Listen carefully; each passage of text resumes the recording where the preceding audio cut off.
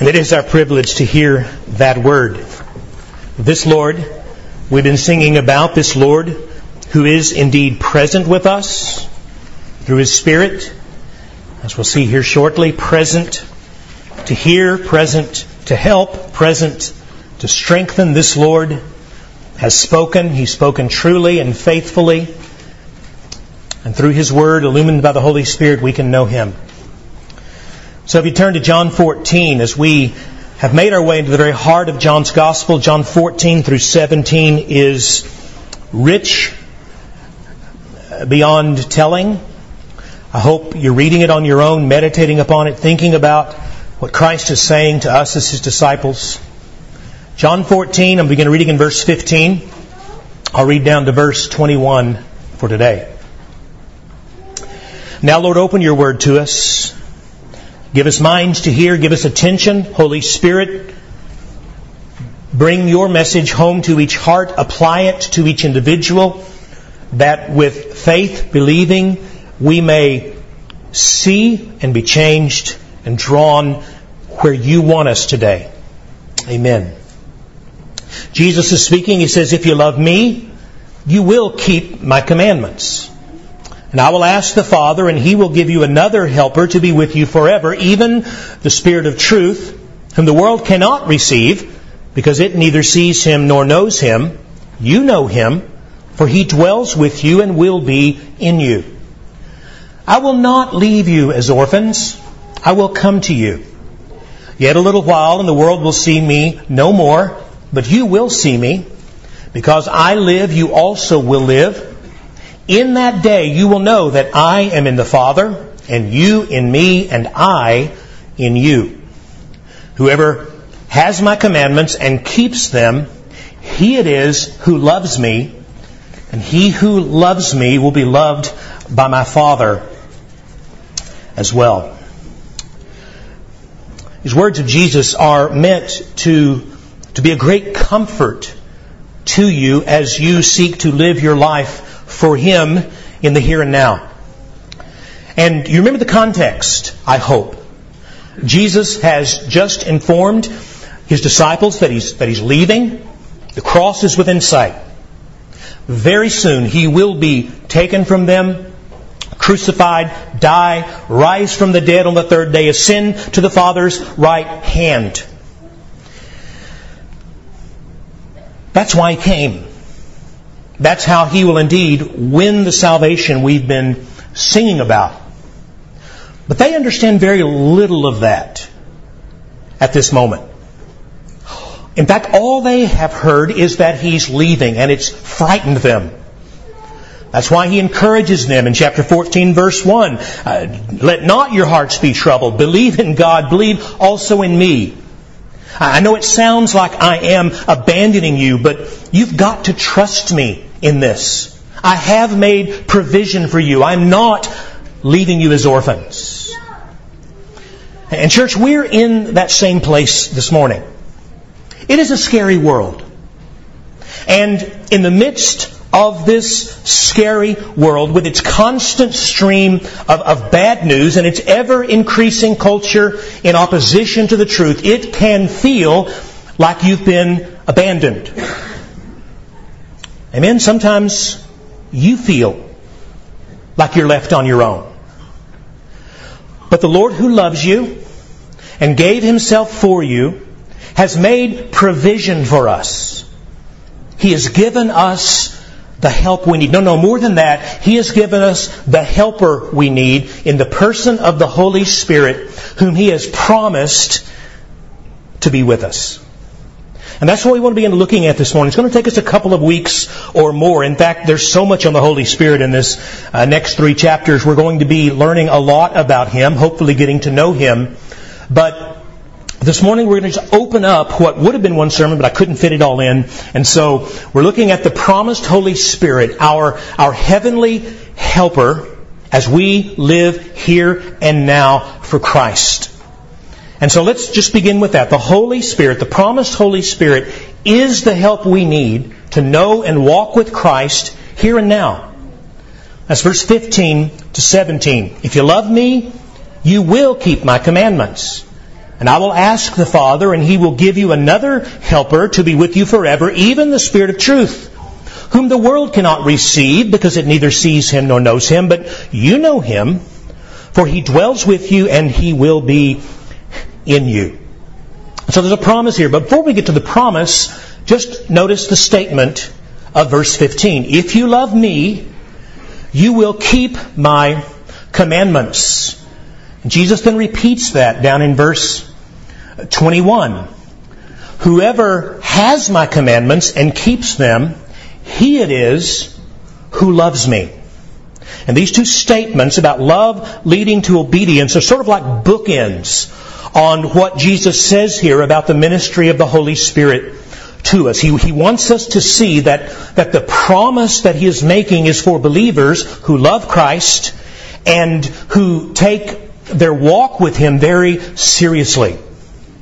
And so just as we saw last week that the promise of answered prayer is just not given willy-nilly, it is given to those who are walking with Christ and seeking to do His greater works, in the same way the help of the Holy Spirit here is being promised to those who walk with Christ and are seeking to live out of love in obedience. If you love me, you will keep my commandments, and I will ask the Father, and He will give you another helper to be with you forever, even the Spirit of truth. And so the help of the Holy Spirit is promised to who? It's promised to the genuine believer who seeks to walk with Christ in loving obedience. Now, that doesn't mean that you can earn the Holy Spirit's presence by your obedience. It is and remains a gift. Verse 16 says, I'll ask the Father, He'll give the Holy Spirit. But what it means is that the gift is being promised to us who belong to Christ, who seek to walk with Christ, and who are living in relationship with Christ. And so the Holy Spirit doesn't come to empower your personal projects, but to enable a life of loving obedience to Christ. Seek that life, and you will have His help, Jesus says. In fact, notice how personal this is. He says, if you love me, emphasis in the original on the me, you will obey my commandments. Emphasis again on the my. The reason we seek to obey these commands is because they are the commands of Christ. And if we love Christ, we trust in Christ, we will want to obey Christ. The obedience flows from the love. We are changed in our hearts through faith with a love for Christ, and the result of that love is a desire to obey Him. And so again, Christianity is not a matter of merely obeying rules and laws. We're not in love with a bunch of laws. We're in love with the Lord who gave the laws. We don't have a relationship with a bunch of rules. We have a relationship with the ruler who gives us good commands. And so we trust Him. And because we trust Him, we delight to obey Him. The obedience of the Christian flows out of love for Christ. And so if we've been redeemed by Christ, we love Him with all of our heart. We love Him for saving us, and we want to obey Him. Isn't that true for you? If you're a Christian?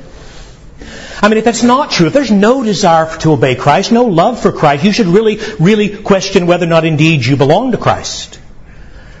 And you should turn to Him and cry out to Him and say, Lord, give me this new heart. I've been trying to obey out of rules. I want to obey out of love. Give me a new heart. Because that's exactly what He does according to Ezekiel 36. And so if you love Him, you will want to obey Him. But here's the problem. Can I get a witness here? Try as you might, you so often don't obey Him. Even with a heart that desires to walk in obedience, you fall short. No, you need more than just determination and effort to walk in loving obedience to Christ. You need help. And guess what He's promising you? Help is exactly what Jesus is telling us we have here. So dear Christian, let me just say this. Never despair that you're not living up to the desire of your heart to walk with Christ. I mean, don't be okay with that, but never despair, because Jesus is promising help. So let's look at that promised help. Verse 16, and I will ask the Father, and He will give you another helper to be with you forever, even the Spirit of truth. So He's giving us a helper. Let's look first at the identity of that helper. Verse 17, He says He is the Spirit of truth. And you already know this means God's Holy Spirit, God's own Spirit being promised to us here. He's not talking about something, a mere power or presence or divine influence in some kind of non-personal way. He is speaking of the very person of God Himself, the third person, the Holy Spirit.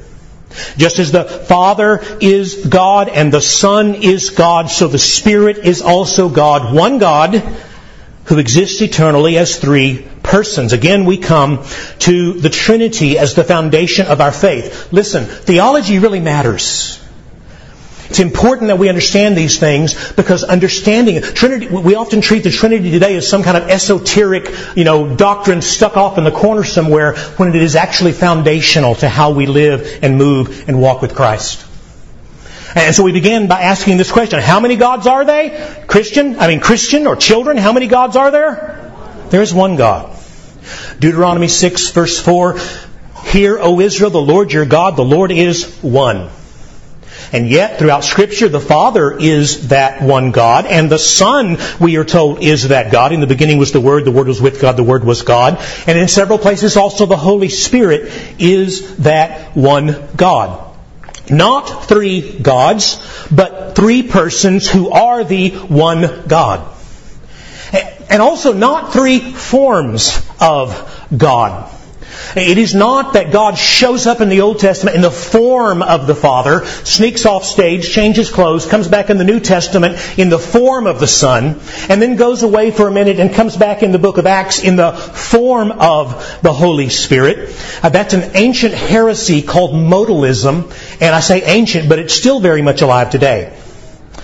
I once had a student who tried to argue with me that God manifests Himself in three different forms in the Bible, just as I've said, first the Father, then later the Son, and finally at the end the Holy Spirit. That He is three different aspects of God, but never the one God, all in the one place, all at the same time. And so I asked him, how then do you explain Jesus' baptism? You think about the baptism, the whole scene there, Matthew 3, 16 and 17. You can look it up a little later. We're told as Jesus came up out of the water, immediately the heavens were opened above Him. And he, standing in the water, saw the Holy Spirit falling upon Him from heaven and resting upon Him. And at the same time, he heard a voice from heaven saying, This is my beloved Son, with whom I am well pleased. And so God the Son is standing in the water being baptized. God the Holy Spirit is falling from heaven to earth upon the Son. And God the Father is speaking from heaven. This is my beloved Son. One God and three persons. We see that same reality in this passage, verse 16. Again, look at the interplay between the three persons. And I, Jesus says, will ask the Father, and He will give you another helper to be with you forever, even the Spirit of truth. And so the Son asks the Father sends the Holy Spirit, and the Holy Spirit is sent. One God in three persons.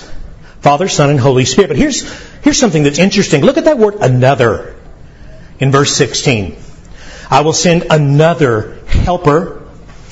Greek has two different words for another. English just has the one, right? So I can say, I have a daughter, I have another daughter, or I can say I have, living in my home, a couple of females and another female, meaning our dog's a male.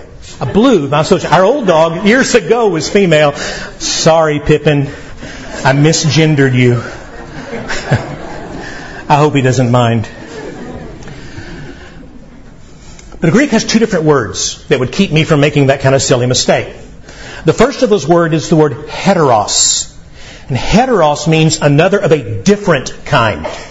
Paul uses that word in Galatians 1 when he talks about a different gospel, another gospel. It's not even the same gospel. It's a completely different thing. The true gospel saves. Another gospel cannot save. It's heteron. It's completely different.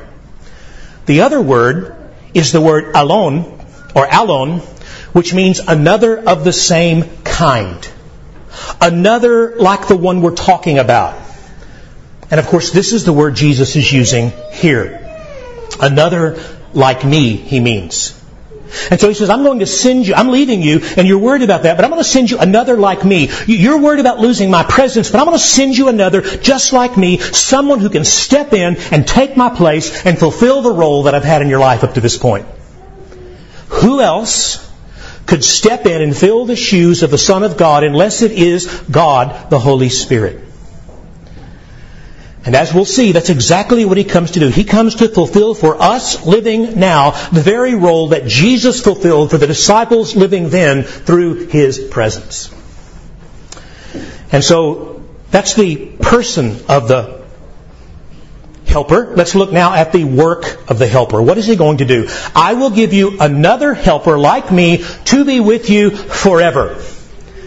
Now look at the word helper there. In Greek, it's the word parakletos. We usually translate that into English as, or transliterate it as the paraclete. So paraclete, if you don't know that word, it's written in your notes there. It's time to learn it. And it's a word that is notoriously difficult to translate into English because it's a word whose meaning is frankly too big for any one or even two English words to contain. And in fact, if you're sitting next to someone with a different Bible translation this morning, just glance over at their page and you'll notice that in all likelihood there are different words being used there. This word paraclete can be translated as helper, as it is here, comforter, companion, advocate, counselor, intercessor, mediator, advisor, friend.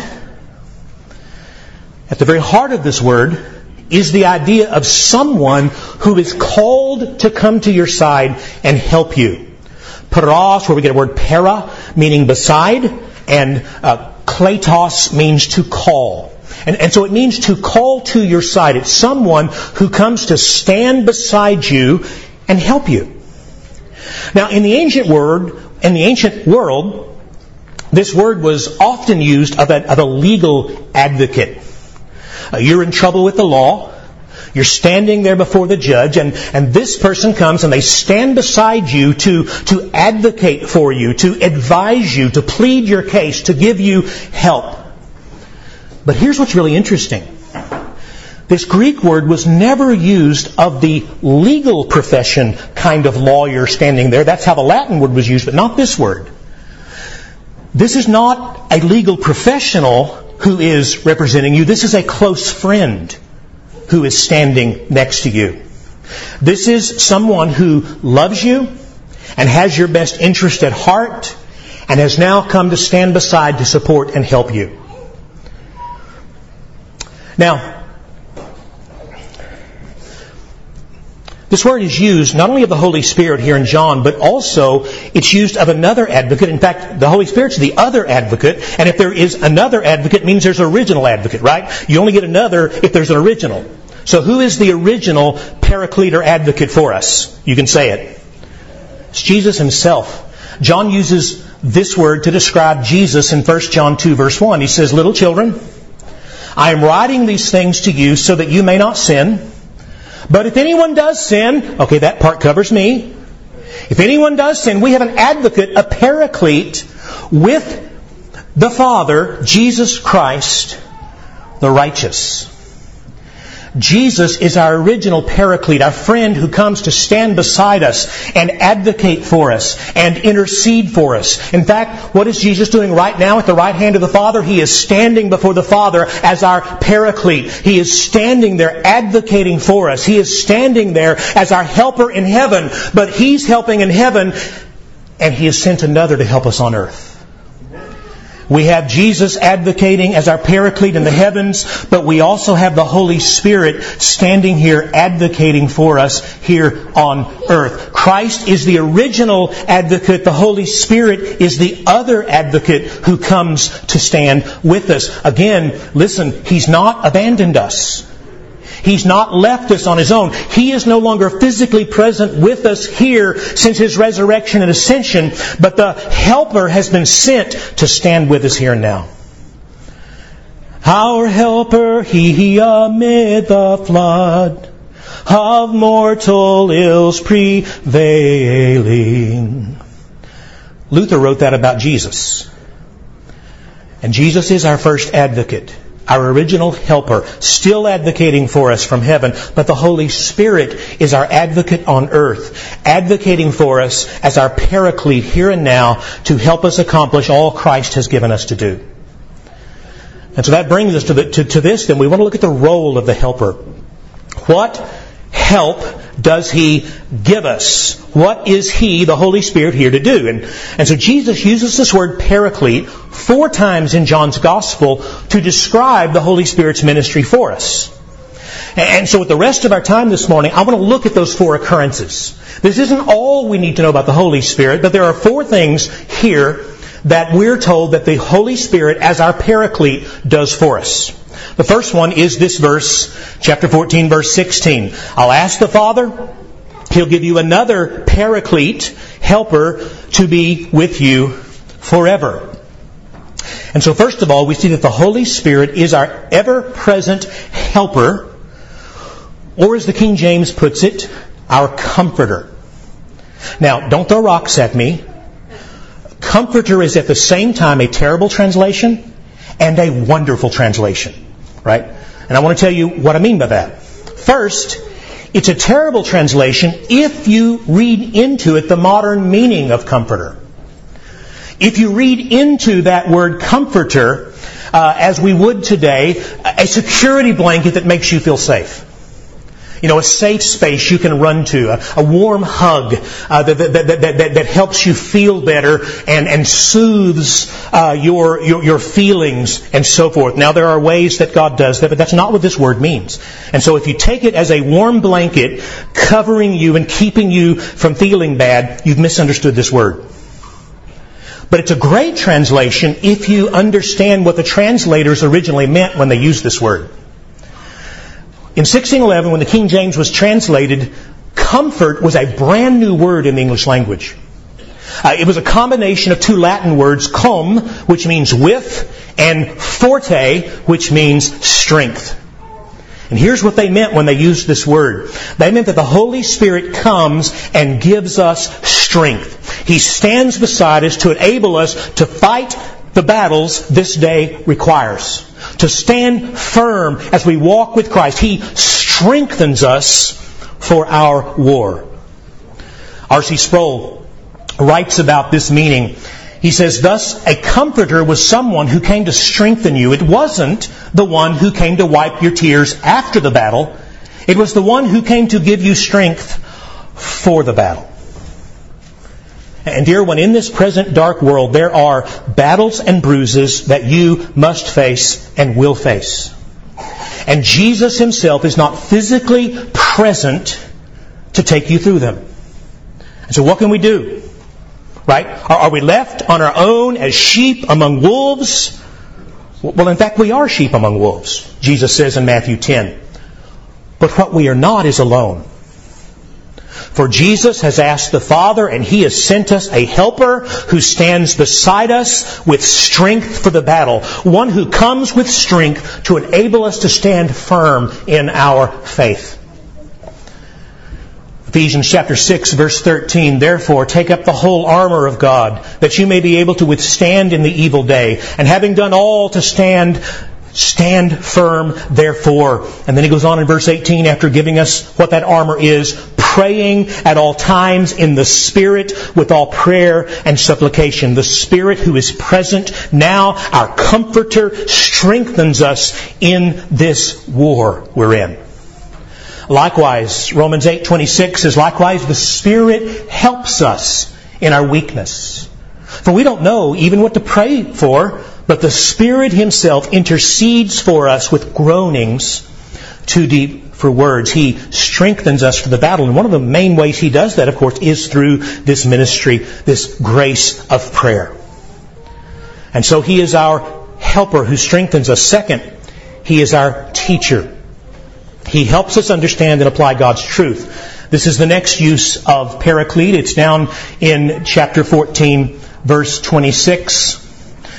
where we are told, "But the Helper, the Paraclete, the Holy Spirit, whom the Father will send in my name, He will teach you all things and bring to your remembrance all that I have said to you." Now, first of all, that promise is given directly to the disciples themselves, and it's important to understand that. Because here is one reason among others that you can trust the faithful testimony of Scripture concerning Jesus.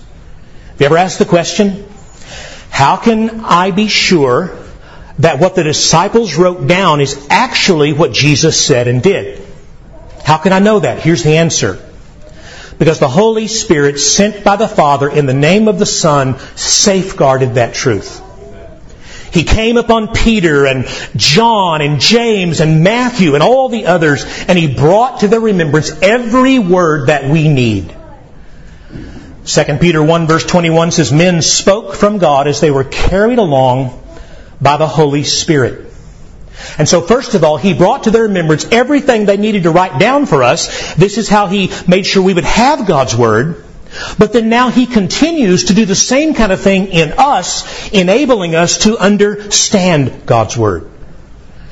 1 Corinthians 7 verse 12 says, "We have received not the Spirit of the world, but the Spirit who is from God, that we might understand the things freely given us by God."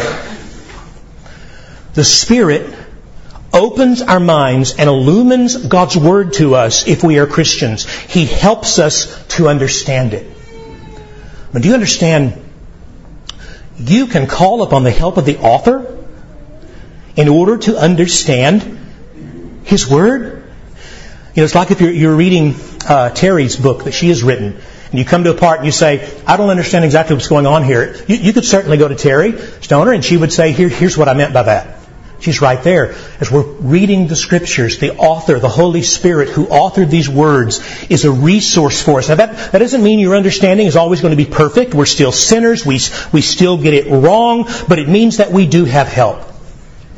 Listen, I would not even dream of opening God's Word on my own without asking for the help of the Holy Spirit. Because again, verse 17, He is the Spirit of truth.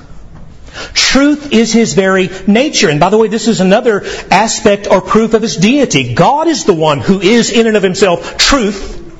Let God be true, let every man a liar. Paul says in Romans 3, God in His essence and His nature is truth. He never lies. Indeed, He cannot lie. Titus 1:2 says, God is truth. But then Jesus is the embodiment of that truth. John 14 verse 6, I am the way and the truth and the life. Now we're being told that the Holy Spirit is the channel of that truth. God in His essence is truth. Christ is the embodiment of that truth. And the Holy Spirit is the channel by which we know that truth. Now this has wonderful implications for us as we open God's Word day to day and seek to understand His truth. Because as we open God's Word, depending on the Holy Spirit to take this truth and to drive it into our souls, we have His help. He will sanctify us. John 17:17 says, sanctify us by the truth. Your Word is truth. And so, if you ask the question, how do you get the truth of the Word into your heart so it can shape your life and you become more and more like Jesus? The answer is by depending upon the Holy Spirit to do His work and to bring that truth down into your life. Don't tell me, I just can't understand God's Word. If you're a Christian and the Spirit is there, He is there to help you. In fact, you'll notice that the Bible elsewhere is called the sword of the Spirit. Ephesians 6 verse 17. The sword of the Spirit. Now what's that mean?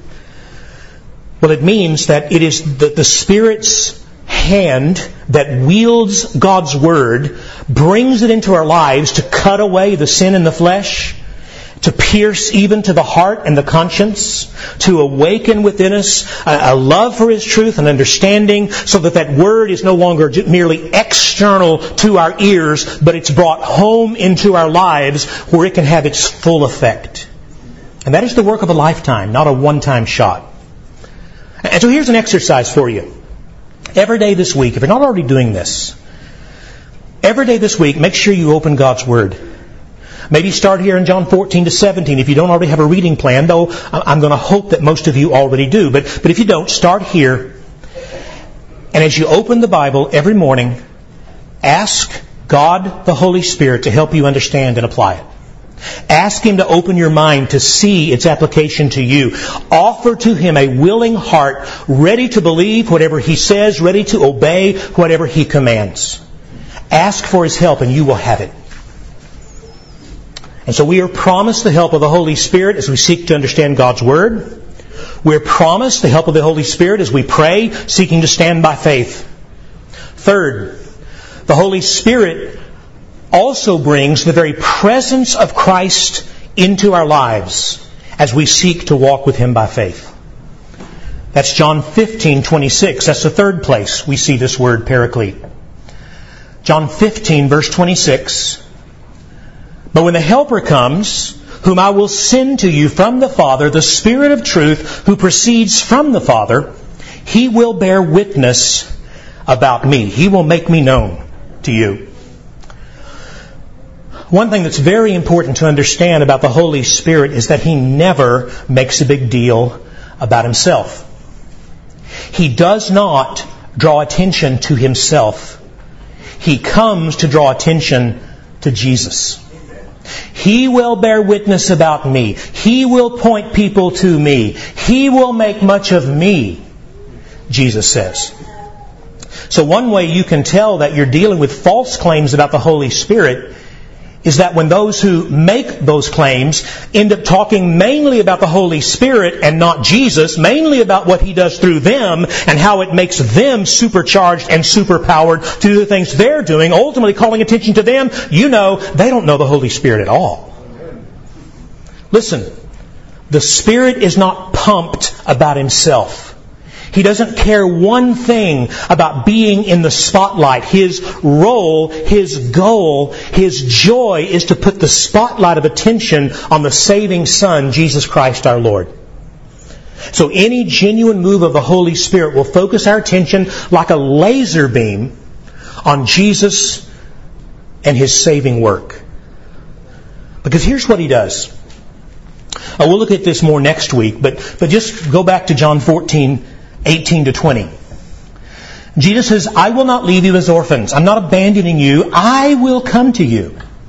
Yet a little while, and the world will see me no more after His death and then after His ascension. But you will see me, and the word actually means perceive. Perceive me, because I live, you will also live in that day. What day? Following His death, burial, resurrection, and ascension. In that day, after the Spirit comes at Pentecost, you will know in this experiential living way that I am in the Father. You'll understand the realities of the Trinity and the inner Trinitarian working of God the Father, Son, and Holy Spirit. You will know that's true, and you'll know that you are in me and I am in you. Now there's a lot we'll look at there next week, but look what He's saying.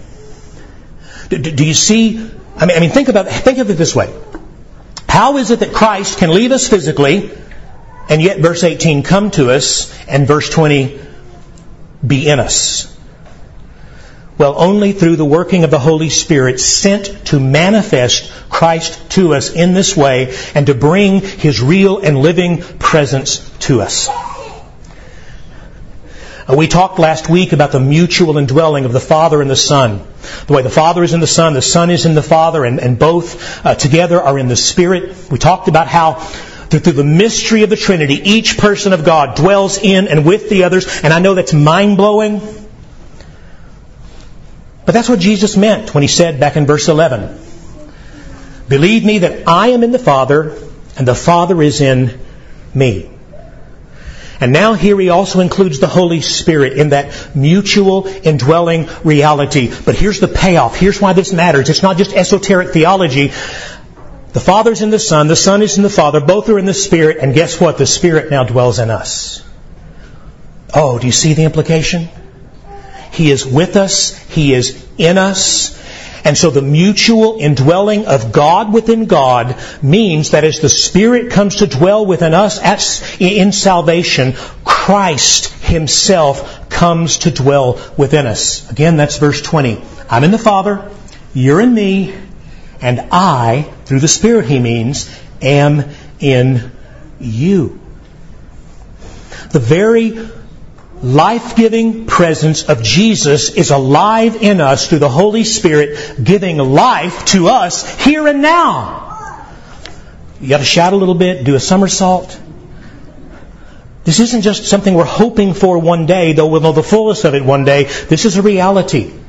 Romans 8:11, if the Spirit of Him who raised Jesus from the dead dwells in you, present tense, He who raised Jesus Christ from the dead will also give life to your mortal bodies through His Spirit who dwells in you, ultimately in the resurrection physical life, but He is speaking here of the reality of a present spiritual life as well.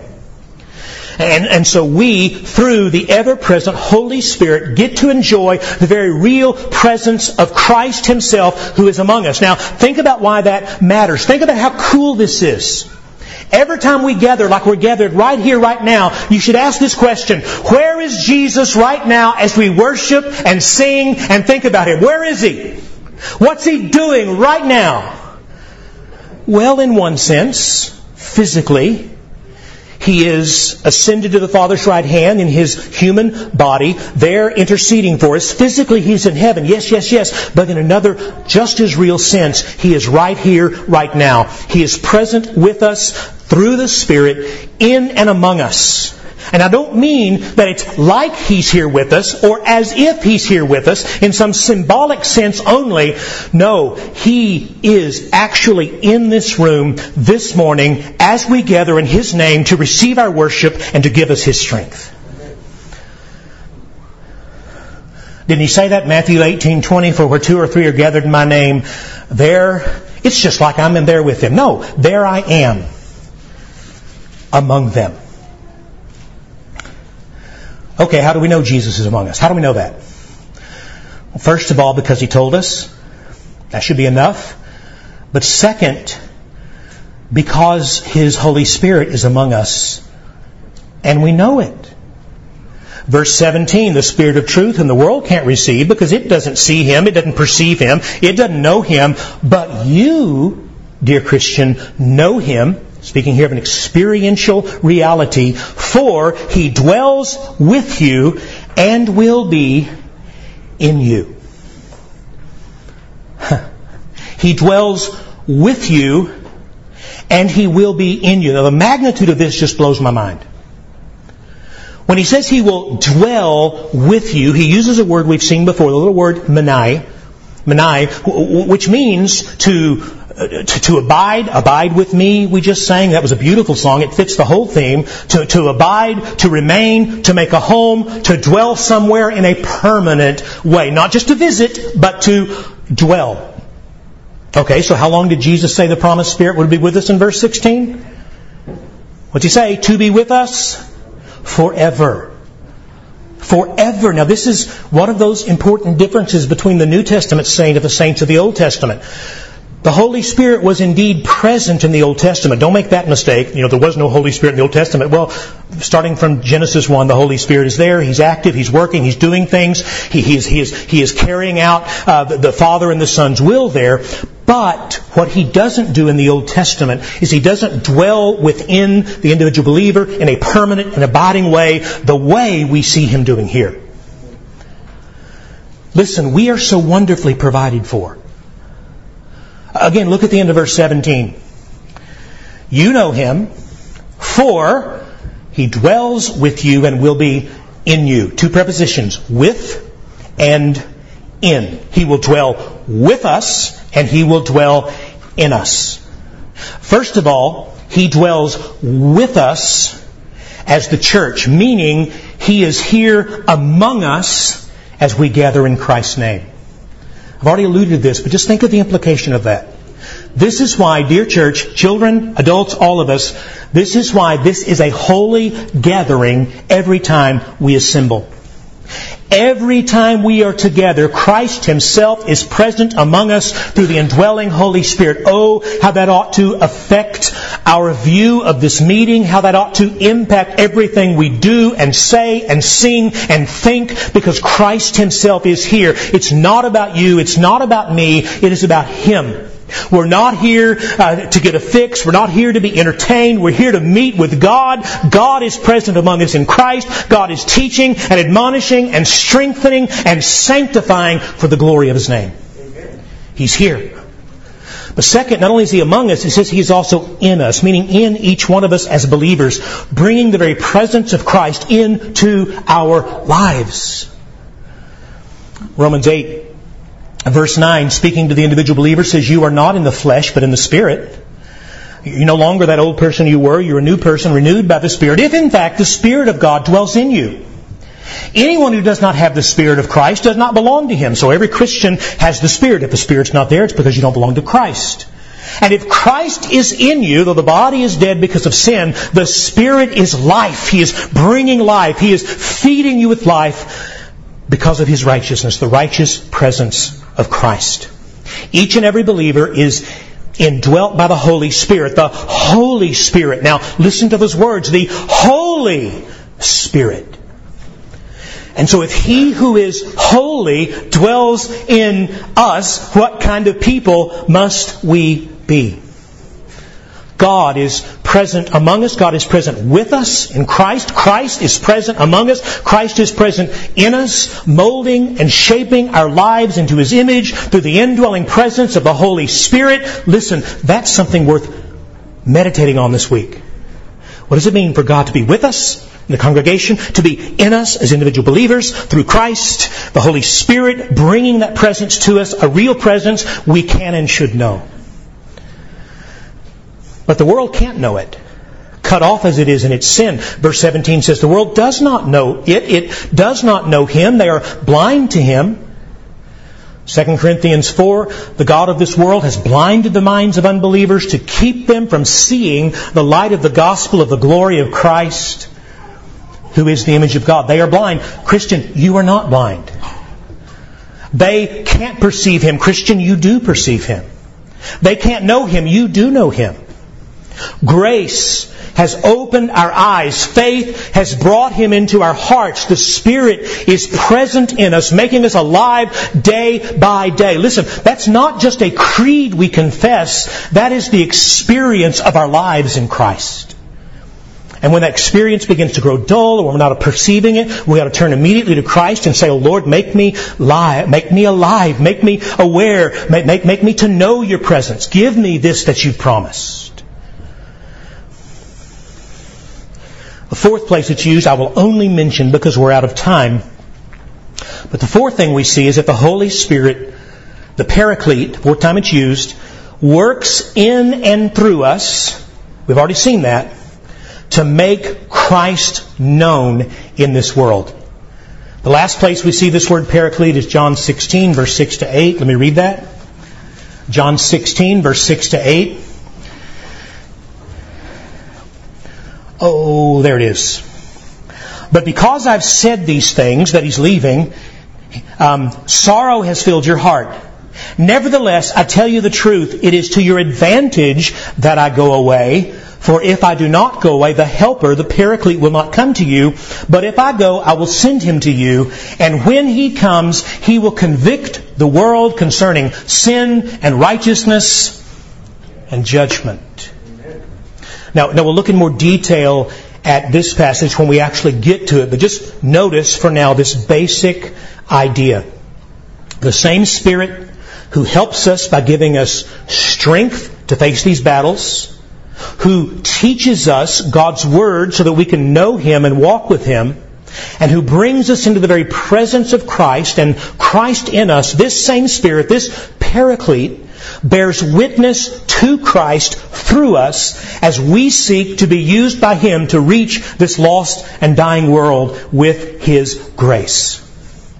As we go out, wherever we go out, across the dining room table, across the backyard fence, up at the abortion clinic, out on the streets, wherever we go, bearing the message of Christ, we do not go there on our own. We don't go there without help. We go there strengthened with the grace of the Holy Spirit who went before us, who will be there after we're gone, who is living in us, bringing witness to Christ. As we go out, we have help. Amen. We have help, and oh, what a help He is. What rich promises undergird us as we trust in Him. Christian, listen, we'll look more next week. He has not abandoned you. He has not abandoned you. He will never forsake you. He has come and He is present in us and with us through the Holy Spirit. He will be here all the way to the end. And dear Christian, you can rely on this. You can bank on this as being true.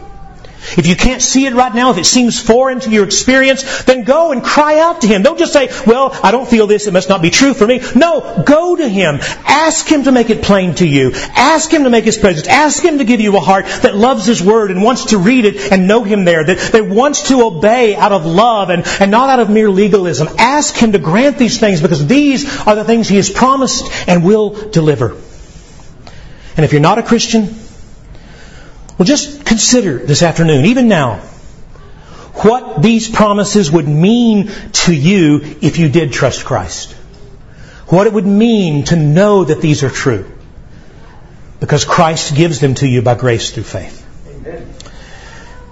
Well, that's about a third of what I originally thought I would cover this morning, but there's so much here. We'll pick up here next week. Father, there is so much in Your Word for us to comprehend, not only with our minds, but our hearts and our experience about the living gift of Your holy presence, Your Holy Spirit, the Spirit of truth who indwells us, bringing us into personal and direct contact with Jesus Himself and You, our Father.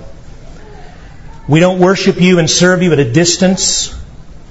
Though heaven and earth are far removed from one another, You have brought the reality of heaven's presence to us through Your Spirit. We grieve Him at times. We fail to obey Him as we ought. Christ intercedes for us at the Father's right hand. He doesn't remove His hand of grace from those who are truly His blood-bought children. The Spirit Himself continues to work within our lives, sanctifying us, calling us home, giving us repentance, giving us faith, ever deepening our faith, ever deepening our love. And this is what we ask You to do this morning. Deepen our love, deepen our trust, deepen our experience of Your mercy working in our lives as we go home in our families, as we go to work, at our jobs, as we go into this broken world as lights in a dark place. Let Your light shine in and through us by Your ever-present Holy Spirit, that we might live to the praise of the glory of Your grace. In Jesus we pray. Amen.